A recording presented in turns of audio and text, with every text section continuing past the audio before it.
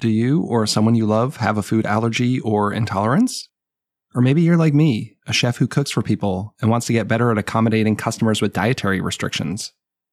Today I have Kayla Cappiello, author of the new book, Easy Allergy-Free Cooking, which is out now. Kayla has celiac disease, is lactose intolerant, and is allergic to tree nuts. On today's show, we'll be talking food allergies. This is Chris Spear, and you're listening to Chefs Without Restaurants, the show where I speak with culinary entrepreneurs and people working in the food and beverage industry outside of a traditional restaurant setting. While there are many cookbooks that address specific food allergies, there aren't as many that address multiple allergies at once. Sure, you can find a book on gluten-free cooking or dairy-free cooking, but Kayla felt that it was challenging to find a book that could accommodate all of her dietary restrictions. Something I often hear from people with food allergies is that it can be isolating. Your friends and family want to go out to eat, but you don't want to be the person who dictates where to go or have a lot of questions when you go out. Kayla started documenting her experiences online. Sometimes it would be new recipes she was making, and sometimes it would be a list of places that have a really great selection of food that people with allergies could eat. Shortly afterwards, she took her Instagram off private mode and opened it up to the world. And people really seemed to love it. Today, she has 47,000 followers on her Instagram and has built a community of people who are supportive of one another and are looking to learn more about allergy-free cooking. Kayla had no professional experience working in kitchens or restaurants. She had never written recipes professionally. She was just looking to find a way to recreate some of her favorite dishes in a way that she could eat them, like buffalo chicken pizza. One of the things I like about the cookbook is it's a kind of choose-your-own adventure. Not every recipe is gluten-free, dairy-free, and nut-free. But for every recipe, she gives tips on how to make those adjustments and additionally guides you on how to make them maybe vegetarian or low-fat if that's something you're interested in. So if you or someone you know has food allergies or intolerances, or if you're looking to expand your cooking skills to better accommodate those with dietary restrictions, you won't want to miss this episode. Be sure to check out the links in the show notes to connect with Kayla and learn more about her cookbook. And if you enjoy the show, please share it with others and consider leaving a rating or a review on your favorite podcast platform. Thanks for tuning in to Chefs Without Restaurants, and have a great day.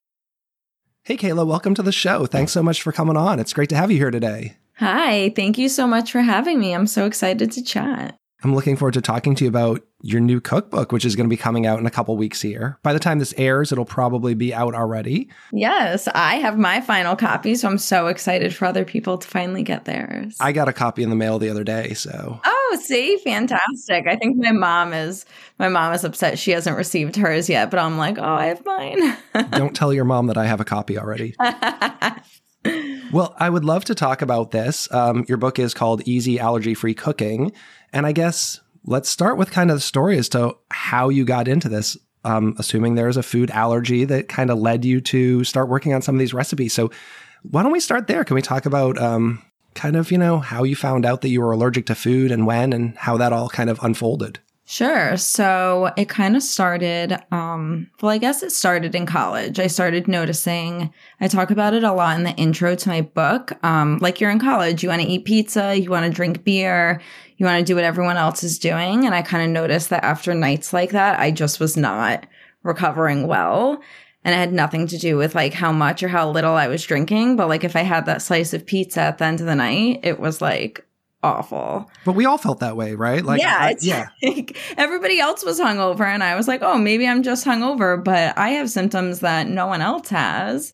So I guess that should have been a red flag. And like hindsight is always 20/20. But in the moment, I just wrote it off as like, this is typical college behavior. And then when I started working more in the corporate world right after college, my favorite moment of the day was lunch. I used to love to go to a New York City deli, get a deli sandwich. I love bread. I just loved sandwiches. And I'd go back to my desk and I'd eat it. And an hour later, I would be like completely ill. I almost couldn't make it through the workday. I was so tired. I was lethargic. I couldn't think straight. It was like I was living in a fog and I couldn't figure out how to fix that. Around the same time, my dad also was feeling ill and ended up going to the hospital for a stomach ache, and they did all these tests and he finally came back as celiac positive, that he had the celiac gene, and the way he was feeling was very similar to the way I was feeling, and sometimes that gene is hereditary. So I ended up getting tested for that. And I guess as many people know, like if you're allergic to something, it takes like multiple doctors or multiple doctor visits to like, get some answers. But at the end of the day, I did find a doctor that, you know, took the steps to like test me for everything in the book. And as she was testing me for the celiac gene, she also tested me like, let's throw another test in there while we're doing it. And I ended up being lactose intolerant as well. So that's rough. No pizza. I know. It was like the pizza was really working against me. I got that info at the same time. It must have been like a year or two after college. And like I said, looking back, it was very clear, but in the moment, it was not. I am also allergic to tree nuts, specifically almonds, pistachios, and hazelnuts. That's a lot. Did you find that out around the same time as well? I knew before college, I knew I was allergic to pistachios like pretty badly. I'd eaten them a couple times and my lips got really big. And they always tell you like if you have an oral reaction that it's like pretty severe. So I always stayed away. And then it wasn't until that I started going gluten-free. A lot of things are substitute. Instead of wheat, they use almond flour. And I was like, let me just go to the allergist and just like check about the almonds. So I knew I was allergic, but I wanted to know how severe the allergy was. She was really great with me, though. She was very patient and had me come into her office with almonds. And they observed me for an hour eating one almond at a time. So I knew that I can consume like X amount before the reaction. So if I'm ever in a situation where I take a bite into something and it's made with almond flour and I didn't know, at least I know like one almond like isn't gonna hurt me, but like 6 of them will. And does this like lay dormant, like the gluten thing, like no problems from childhood up through high school? I guess there definitely were problems, but in my family, it was always just like, oh, she has a weak stomach. Like my dad has like a weak stomach. I guess looking back, we would eat the wheat and eat the gluten. And I had a perpetual stomach ache like my entire childhood. But when you don't know any different, it's hard to pinpoint it as a symptom. And then as you get older and you start associating like, yes, I ate lunch and then the hour later I didn't feel good and now it's happening days in a row, you can connect the dots. But it was very hard like in middle school and high school to even figure out like what was happening, especially because I had felt like that my whole life. But once I got into the corporate world and it was more of a daily routine, it was easier to pinpoint like this stomach ache is happening every day at 3:00. So then looking back, it was like, oh, yes, it was always a problem, but it wasn't until I was an adult that I could figure it out. Well, it's hard because it could be stress. You know, like for me, coffee bothers me. It's not even the caffeine. It's like the acidity of coffee. So I know a lot of people do food journaling, really trying to figure out what bothers them. And then maybe an elimination diet, which sounds crazy because you take like everything out of your diet and then start putting it back in. I've never had to do that. I just know from hearing people talk about it. I did, they call it a low FODMAP. So you really eat like specific things and then start to reintroduce. And it was very eye-opening. And that's a hard one because it doesn't seem like there's set rules to the layperson. Like I work as a personal chef. It's easy when someone says, I'm gluten-free. I understand what gluten is. I'm dairy-free. I understand that. The low FODMAP is like all over the place. It's like beans. It's garlic. Like all these things. Garlic and onions are both like huge red flags on that. But they don't have anything in common to the layperson who doesn't know. Like if someone just says, I'm on the low FODMAP diet, it's like you need to break out this whole chart and it's like from all these different categories. And it's really tough. I empathize with people who have to deal with any diet like this because it's so challenging. So you started a food blog kind of to create recipes. So what was the time frame of that? You know, you've been diagnosed, you are working. When did you decide that you were going to take it upon you to start writing recipes and why? You know, because, well, how long ago was this? I guess at this point, like it happened right before I started my blog right before COVID, maybe a year before COVID. So there were some resources out there. There had already, I'm sure, been some books and blogs, but you wanted to do your own. Yeah. So what happened was, I graduated college in 2011. So it must have been like 2013 or 14 where I like started finding this all out.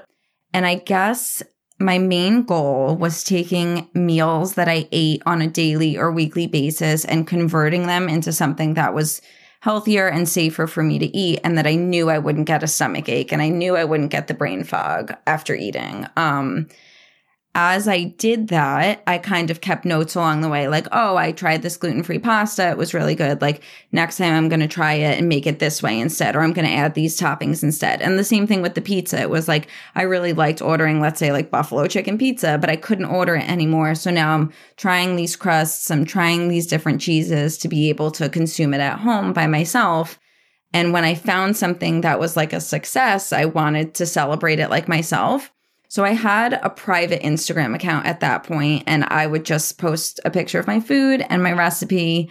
It was like for my friends and family to see. I counted it as a win. Like, this is definitely something I would make again, and kind of used Instagram in a way that like I hadn't before. It was kind of like my own personal diary where I knew I could go back and look at these meals and recreate them again if I had to. And then as I guess I inched forward in the timeline, I was like, oh, let's make my account like public in case there's someone out there who's also gluten-free and dairy-free or gluten-free and nut-free, because I was like convinced that like I must be the only person feeling this way. And that's very isolating. So when I opened up my Instagram and kind of started finding other food bloggers out there who did have like the gluten-free option, or someone who did have a dairy-free allergy, and then it was like, I could relate to those people on specific levels. But then I started finding people, or people found me, who had multiple allergies. And that's kind of where I found my community and my sense of like purpose. Like, oh, I'm posting these recipes not only for myself, but other people are really interested too. And I think it just kind of snowballed from there. You have like 45,000 followers now on Instagram. Is that crazy for you? Yeah, it's weird when you think about it. Like, put that like in a stadium, and then it's like, oh, like that's the only place that can hold all these people. Like, I can't invite all these people over to my house. But it was like when COVID happened, all those people were cooking at home anyway. So I think on top of the allergy accommodations for my recipes, they were also easy and you could make them at home, and they were like kind of user friendly. They use simple ingredients, nothing's crazy.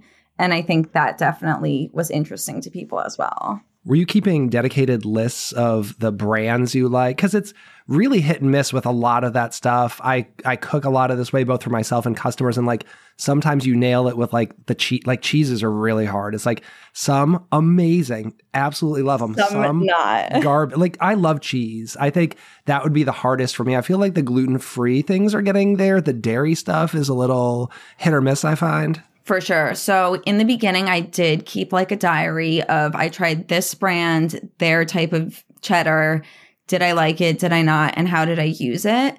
And then along the way, I continued that. And then I would highlight the ones that were really successful or highlight the ones I liked. And in my cookbook, I actually have an example of that chart there so people can take their own notes in the same fashion. Because until you, like you said, until you start trying other brands, you don't know that the brand you're currently eating is either not so good or it's actually really good compared to what else is out there. And that was definitely the most challenging part of the whole thing. I love the Miyoko's cheeses. They're dairy. Have you used them? They're good. I like them. And Trader Joe's actually has a ton of really good options if you're not vegan, because I know people eat dairy-free cheese for like the vegan aspect. But they do have lactose-free, it has soy cheese in it, but it's also just like lactose-free and not completely vegan. The nut thing's hard. Can you do cashews? Because so much of it's like cashew cheese. Yeah. So I can do cashews. I can do pecans. And that's it, I think. Because I think like most of those Miyoko's cheeses are like cashew cheese. They're cashew-based, yeah.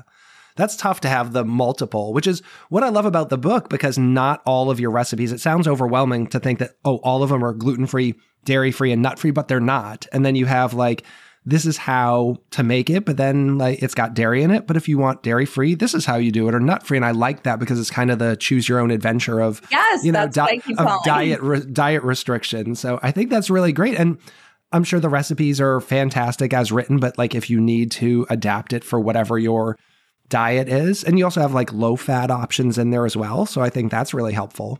Yeah, thanks. I think that was something that I used after I found, like you said, it was a gluten-free recipe, but it wasn't dairy-free. But now I had to adjust it to make it dairy-free. And I wished all these recipes that I was reading that accommodated one of my allergies, I could figure out a way to accommodate my other ones. So then I was like, that's the easiest way. Like, here's your base recipe and here's how to alter it if you're X, Y, or Z. So I'm assuming no formal culinary training, no background in recipe development, Definitely any of that, not. just winging it. So where did you start? Were you just using the internet and cookbooks to kind of find base recipes and adjusting from there? Yeah, I think I was actually using meals that I really liked at restaurants that I would order on like a daily basis. Like, you get home from work, you just want some pizza. Okay, like I said, my go-to was buffalo chicken pizza. And then I was trying to come as close to like something that resembled that as possible. So then I would Google like buffalo chicken pizza. Okay, how do you make it dairy-free? How do you make it gluten-free? Okay, like what do I want to pull from here? What do I want to pull from here? And then it's just like trial and error. It definitely got easier as I went along, and it was less research and more, okay, like let me trust my own trial and error. But yeah, like internet, YouTube, Pinterest, like other food bloggers, like anyone I could watch and just find out like more information. It was like, even if I just watched someone cook a recipe, but I didn't make it, everything I gained from watching it, then at least I could like apply at home. And the market for available products has exploded. I mean, a decade ago, there was no Cup for Cup or King Arthur, right. whatever. So I'd have to buy like 15 different things. I think my recipe was like white rice flour, brown rice flour, agar, cornstarch, and all this stuff. And I'd have all these containers. And now it's like you can just go buy one bag of AP gluten-free flour, and it's nice. Were there any recipes that you still haven't been able to adapt? Like, or what were some of the hard ones? Like the ones you really were craving and just couldn't nail it? Anything? Yeah, for sure. So I love Indian food. Like even if we order it like from a takeout restaurant here, I can't figure out how to make good gluten-free naan. I can figure out how to make an acceptable substitute, but it doesn't taste like the one from the restaurant. And it's not on the market. I've Googled gluten-free naan. You can't buy it. It's just impossible. That sounds like a challenge for someone out there to make. Someone make it for me. I mean, I can't even imagine making bread making in itself is challenging. Well, maybe I'll try making some. Have you tried making gluten-free naan? Yeah, so I followed like a bunch of recipes, and a lot of them are you use gluten-free flour and then you use yogurt and you make it in a cast iron skillet. But maybe it's one of those things, like I always feel like salads are different when you order it versus like when you make it yourself. So maybe it's like I know that this naan like isn't made at the restaurant, so I like second guess it. But it's just not the right texture. I don't know. I can't nail it. Well, and do you not use yogurt? Because that's also like if you're not using real yogurt, that also is probably challenging. Exactly. So if I'm using vegan yogurt, like the texture is definitely off. And if I'm using regular yogurt, I still here's an ad for Lactaid. Then I obviously like have to take the Lactaid. But I'm willing to do the Lactaid if I can get the texture correct. Yeah, is Lactaid a big deal? Because I always think like, like lactose intolerant, just take a pill. Like I would rather do that than give up dairy. But like, does it get rid of all the symptoms? It depends. For me, it's soft cheeses that are a way bigger deal than hard cheeses because hard cheeses have less lactose in them. I want to say it's like a roller coaster. Like sometimes there are moments where like if I don't take the Lactaid, I kind of don't feel good, but I can just brush it off and like continue with my day. And then there are moments where like if I don't take a Lactaid, I have to like go home and lay down and get a heating pad and I don't feel well at all. It usually comes on like spurts. So like this week, if I eat cheese, like I can get myself to feel okay, but I know if I'm having a stomachache before I eat the cheese that it's just like you have to take the Lactaid. Yeah, don't roll the dice if you don't have to. I was going to say people are very, they like chance it. People are very risky when you're lactose intolerant. It's like you're willing to take the chance even though you know you're not going to feel good versus like with the gluten, I'm not going to take the chance. Have you ever tried any of the flours that they say are like, ancient great? Because there's a lot of talk about, it's the wheat and how we grow it now. And a lot of chefs and farmers are talking about, well, if you're using this strain of wheat, like you wouldn't have any problems. Have you read about that? Have you tried any of that? So I've definitely heard about it. A good example, my parents went to Italy a couple summers ago. It was actually right before COVID. And my dad, who also has celiac, was like, it's so different, like eating wheat here, eating pizza here, like eating bread here. It's just like the reaction's completely different. I haven't gone, so I haven't experienced it, but I did recently walk into a pizza place. I actually moved from Hoboken, New Jersey to Morristown, New Jersey, which like really isn't that far, but like you have to change your restaurant. So I was looking for another restaurant like now locally that had gluten-free pizza. And I walked in and asked, and he tried to say that to me. He was like, well, like the flour we use, even though it has wheat, like you could probably still have it. But I was so nervous that like I didn't even take the chance. I wonder if he was right. I was so scared. Well, I know people have talked about like einkorn flour being like the original flour. I know Chef Dan Barber up in New York like talks about they're growing this strain of wheat. I think he calls it Barber wheat, and they even make it in their restaurant at Stone Barns. And he said like, I would never make anyone try anything they don't want.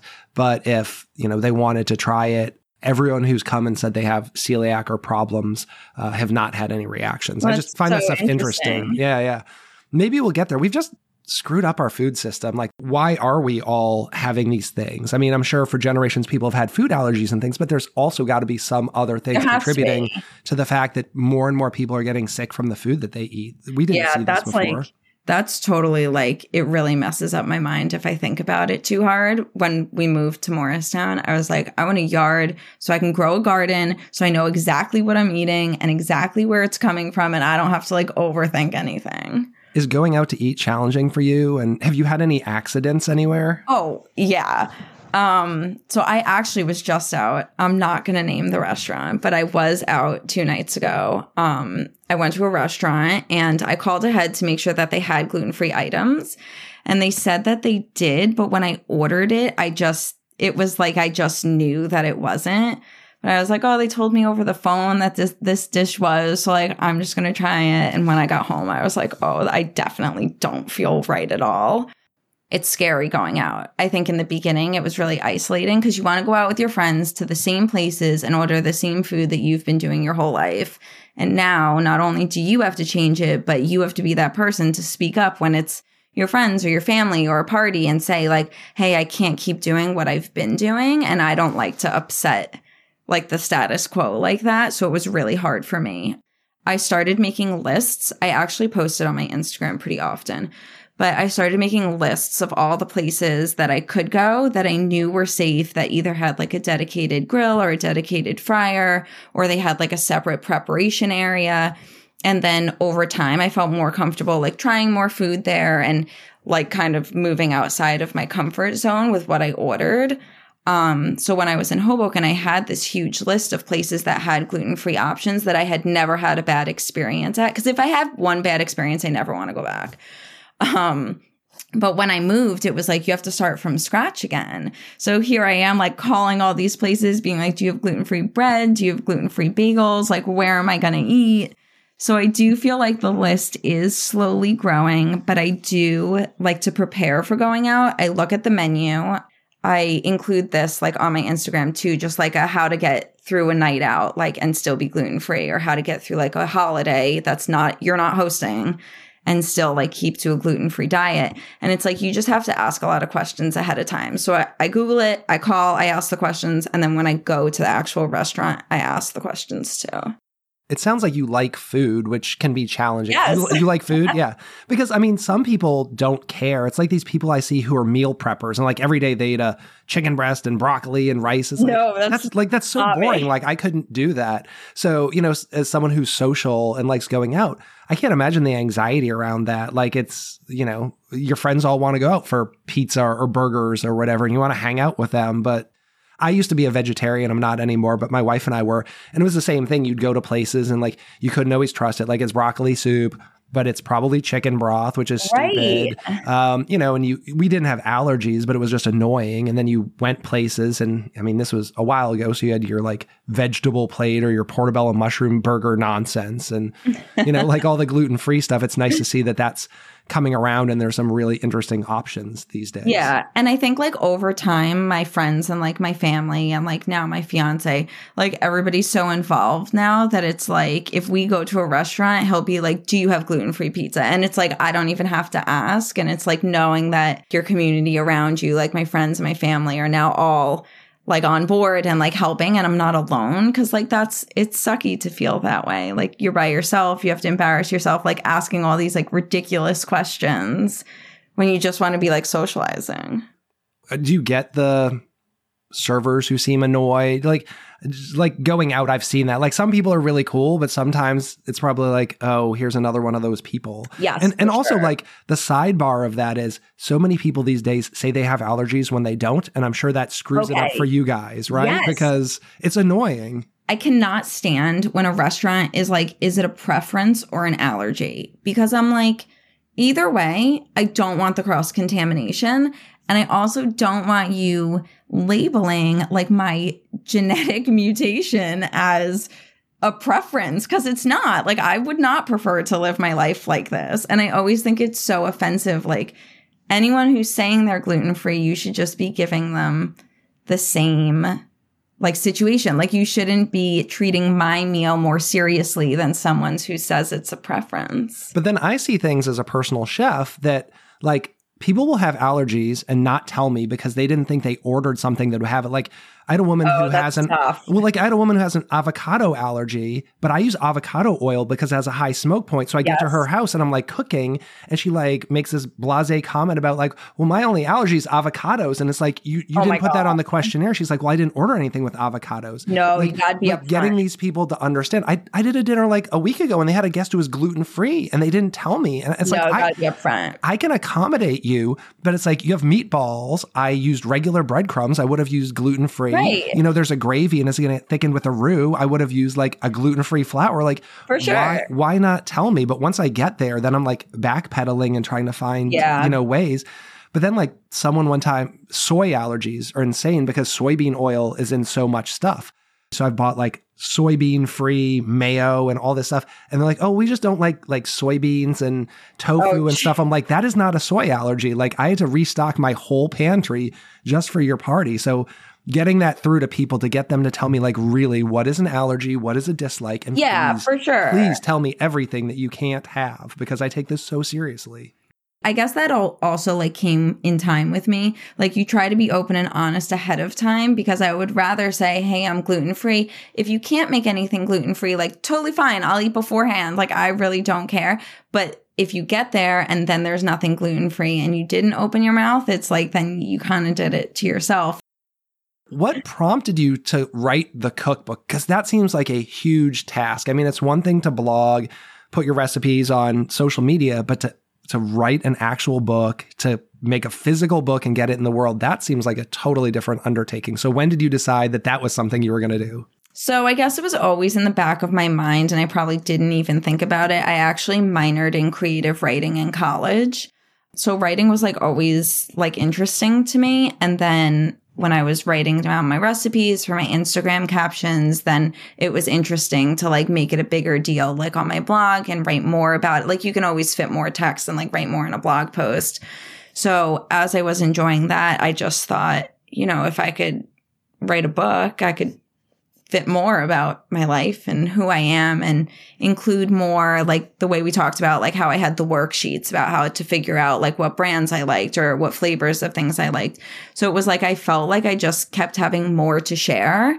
And there's only like so much you can share on a blog because people are only going to click my one blog post and they're going to read that recipe. Like maybe they make it, maybe they comment on it, but then like they're kind of clicking away. And they're going to complain that they don't want your story, right? Isn't that the big thing about food blogs? Like just jump to the recipe. Right. No one wants the intro. No one wants to hear my story, but it's like when you put all that in a book and now people are getting like, I think it's like 200 pages of recipes and my backstory and the way I stock my pantry and my theory on the way I grocery shop to like stay healthy and find the products I like. And it's like you're getting all of it at once in like a nice package deal. And I thought it was like a nicer way to present what was originally like a really hard moment in my life that I tried to turn around into like something that actually like worked out for the best. And I'm sure you were grabbing recipes that were already on your website and stuff and just kind of brushing them up. You weren't starting from scratch, I'm sure. No. So I went through my Instagram over I started the cookbook process back in like 2020. So I went through my Instagram and kind of looked at which recipes like had the most engagement and people were like the most into. And then I either tried to like recreate them either in a more elevated way, or let's say I made it with like chicken breasts last time, like now I'm making it with like breaded chicken, or I'm making it with shredded chicken, just so it was like a different take on like the same recipe. Because if you've been around from the beginning, you know some of them. It's really hard to like make something and be really proud of it and then hold off on posting it on the blog to like include it in the book. So I want to say half the recipes were either elevated or changed from Instagram, and then half the recipes were like brand new that I was making like in the moment or like over the year of writing it that I was not sharing on Instagram, and it was killing me. That's got to be tough. I've had those things where it's like you have an announcement to make and you can't do it, or, you know, or you shouldn't and you're holding off. Yeah, I'm the worst secret keeper. So I just wanted to like share everything and like share all like the pictures and the videos and like the process. But I was like, shoot, like what if it doesn't go anywhere? That was also the thing. It was like I wrote a good chunk of the book when I started out on this process. I had a literary agent and he helped me write like the intro and some sample chapters. And then he helped me shop it around to publishers. But at that point, it was like I was in the process of writing it, but I didn't know if it was going to get picked up. So I was kind of waiting for a publisher to like give the green light before I kept writing the second half. So it was like, if no one picked it up, like, yeah, you can go back and then I can share these recipes on my blog and on Instagram and people will still get to like consume the recipe. But I was really nervous, but obviously it ended up well. Did you ever consider self-publishing? I did.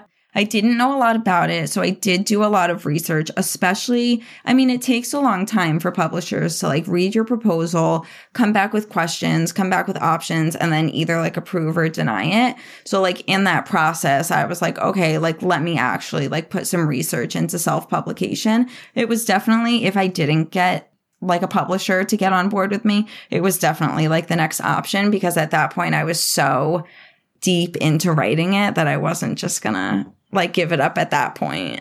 Now, did you have people test your recipes? I know a lot of cookbook authors send out recipes and have people try them and see if they work, especially people who aren't used to cooking. Yeah, I was going to say like friends and family. It was like, here's the recipe. Can you try this? Like I'm posting it on Instagram. If someone else made it, like if a girl, like a lot of girls like comment and they say, hey, I made this weekend. Like it was great. But then I'd message them and be like, hey, like, did it come out okay? Do you have pictures? Like, is there anything like you had questions on? Like, could I have written the directions better? And I think that really helped.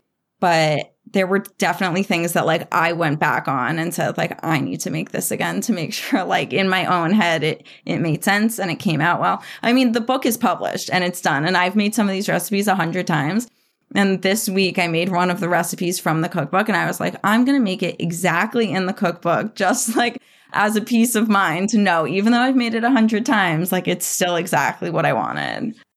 It was definitely the baking recipes that made me like the most nervous, because I feel like cooking is like if you add more garlic or if you add more cheese, like the recipe's going to come out like fairly similar anyway. But the baking, it's not. So if you add too much sugar, if you add too much peanut butter, like it's not going to be the same consistency. And those made me the most nervous. So I remade all of those beforehand to make sure like I wrote it. I did it exactly as the recipe said. I'm remaking it. Okay, yes, it did come out the same. Well, I'm excited to learn that you can turn tater tots into meat replacement, because tater tots are the best potato, in my opinion. So to see a recipe where it's like, just crumble some tater tots and saute them up in oil, and there you go. It's a meat replacer. That's going to be my new meat replacer every time. Forget tofu. I'm done with tofu. It's just tater tots. I was going to say it is not low carb, but it is definitely really good. Yeah. No, there's some really fun recipes in there. The baking ones look interesting too. I want to dig into some of those before too long. I enjoy baking. It's something that I didn't do early on in my culinary career, but now, like as a personal chef, I do all the courses for people, right? Like I used to work in kitchens where we did savory stuff, and now it's like I do all the courses. And you know, one of the things about being a personal chef is people hire me so much because I can accommodate them, you know, like exactly. You feeling that you can't go out to a restaurant. That's a huge opportunity for me because I'm only cooking for you and your dinner party tonight. So it can be whatever you need it to be. Dairy-free, gluten-free. I'm sure this cookbook's going to be a huge resource for me. So I'm looking forward to using it and breaking out these recipes. I'm going to start cooking for customers using these recipes. Love it. What are some of your favorite recipes in there? So I'm a big breakfast fan. There's definitely a lot of French toasts in there because that was really hard for me in the beginning. Like it's made with bread, it's made with milk. Like that was definitely a challenge. So once I started creating like all these French toasts, there's a churro French toast, there's like a peanut butter French toast. Breakfast is one of my favorite meals. And then all the pizzas. I could eat pizza every day of my life. Me too. I love the pizzas. There's like, it's a beet pizza in there. So it has mozzarella, it has goat cheese, or like if you're making the vegan option, sometimes I use vegan cream cheese instead. It has caramelized onions and beets on top. And I've been making that pizza probably for 10 years. We make it like every year for my mom's birthday. It's one of my favorites. How do the beets go on? Do you cook the beets ahead of time or are you using canned cooked beets? Yeah, so I buy the beets. They're already roasted. They're usually like in the produce section. They're like shrink wrapped together. Yeah, I love those. I think Costco has those. Yes, I slice them really thin. And then when they go on the pizza, they cook in the oven. I just think they're like so good. I've never seen a beet pizza. I've seen the rise of like the potato pizza. Like that's a thing now with like Yukon Golds, but I've never seen beets on a pizza. Yeah, it's so good. Sometimes I put zucchini on it. I'm a big mix and matcher for the pizzas. Do you have a favorite cuisine? Like if we're going to say like ethnic cuisine, is there food that you really like to eat or cook? That's a good question. We do make a lot of like at home Chinese food or like Korean food or Japanese food. We always keep like gluten-free soy sauce in stock in my pantry. Do you use tamari? Like coconut aminos. Oh, I love the coconut aminos. Yeah, we like that. Or like liquid aminos, we use those too. But I feel like that's something I definitely cannot order out. So if it's a night, like a Friday night at home, we're not doing anything. Me and my fiance will definitely make something of that cuisine because I feel like it's such a treat to be able to, sit down and like make something like that there's no way I could ever order Chinese food out. Have you found certain cuisines are more allergy friendly? I feel like Thai is pretty allergy friendly. They have like rice noodles all the time. All the options are made with any kind of rice. You can brown rice, white rice. I mean, Italian's really hard. Chinese food is like really hard. We do get a lot of sushi. There are places like if I know ahead of time that the place has like gluten-free soy sauce, we can go out, but we order a lot of sushi in and then like I just keep my own soy sauce here. Just bring your own little bottle of liquid aminos. Exactly. And as long as there's like no tempura and like you don't get like spicy mayo on anything, it's like, it's fine. Yeah. So I hate to say what's next. The book isn't even out, but I mean, are you continuously writing new recipes? Are you already in new recipe mode? Yeah, I am. In the back of my head, I'm making like lists for a potential second. I'd love to write a second cookbook and focus on, this cookbook has breakfast, lunch, and dinner. It has desserts. It has pizzas. It has appetizers. But I'd love to take one of those chapters, so pizzas, and just have the whole cookbook about pizzas. Every time I make something, I'm like, do I share it? Do I hold on to it? But I think right now I'm just kind of in the sharing mode until this cookbook is like out and people are enjoying it. And then once I can like dial it back into only sharing like some things, but keeping some things ready, then I think I'd consider a second cookbook. But it seems like community is so important to you. You've got a large group of followers. Obviously, they're supportive and it was, why you kind of wanted to put this out. So it's great that you're really connecting with them and wanting to share. Do you have a go-to recipe when you want to impress someone? Like if you were having like a nice dinner party, do you have something that's a little on the fancier end or something that you just really enjoy making that's more of like a, I don't know, maybe special occasion dish? Recently, we've been making like this pork dish. It's like a Chinese pork dish. I'm not going to pronounce this ingredient right, but is it called gochujang? Yeah. Yeah. Okay, that's got some fire to it. I love some gochujang. Yes, it does. That's been like our go-to lately. Me and my fiance have been making that like once a week for the past like 3 weeks. I think we just impressed ourselves with like following this really fancy recipe and we actually really enjoyed it. I have not made it for someone else yet though. Do you eat peanuts or are peanuts no for you? Peanuts are a yes for me. I have a recipe where you put gochujang in a blender with pineapple juice, raw garlic, shallots, and peanuts, and you like blend it up into a paste. I have all those things. And then you like marinate your meat in it, and then you could just like throw it on the grill If it's a tougher cut that takes some time, then you put it in the oven in like beef stock and let it cook down. And that's nice. It's like fiery. It's salty. It's got a little sweet there. It's a really good recipe. Oh, definitely send me that. That sounds right up my alley. Yeah, that's good stuff. And like you should be, as long as you can do peanuts, you can do all that stuff. Yeah, there's a lot of peanuts in our household. It works really good with beef short ribs. So I'll like put it on short ribs and throw them on the grill and then throw them in a pan with some more of the marinade and beef stock and just let them go for a couple hours. Okay, that will be our meal next weekend. I'm sold. That sounds fantastic. Do you have any advice for people who are newly diagnosed with some kind of food allergy? Like, what would you tell them? So I actually dedicated my book to the younger version of myself who like always had a stomach ache and thought this would like never ever get any better. And it did get better. So that's my advice is like, just keep doing what you're doing. Like go to the doctors, find the doctors that are going to advocate with you. Like find the people who are going to help you narrow it down and find out what's bothering you, what's giving you a stomach ache, what's causing your allergy, because you're not crazy. Like I always felt really crazy in the beginning. This wasn't going to get better. Like, how was I going to fix this? But it's like, you know yourself. So you have to like trust yourself. And if you find someone who can give you the answers you've been looking for or answer the questions you've needed answered, it's going to get better. You're not going to feel alone and confused and hopeless this whole time. That's only a feeling in the beginning. It definitely gets better. That's something I hear from so many people. And I've had that with doctors, not related to food allergies, but just, you know, it's hard. They're seeing so many people in the course of a day. They're not specialists in all these areas, especially diet and so forth. And it's just easy to say like, oh no, it's probably something else. It'll pass. But yeah, trust your gut, I think is a good one. Yeah, definitely your gut. Do you have any final words you want to share with our listeners before we get out of here today? Keep making your favorite meals. And if you need to make them gluten-free, dairy-free, vegan, or low-fat, I'm your girl. Right on.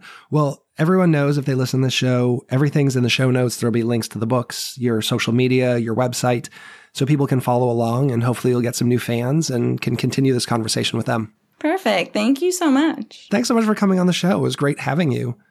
And to all of our listeners, this has been Chris with the Chefs Without Restaurants podcast. Thanks so much for listening and have a great week. Go to chefswithoutrestaurants.org to find our Facebook group, mailing list, and chef database. The community's free to join. You'll get gig opportunities, advice on building and growing your business, and you'll never miss an episode of our podcast. Have a great week.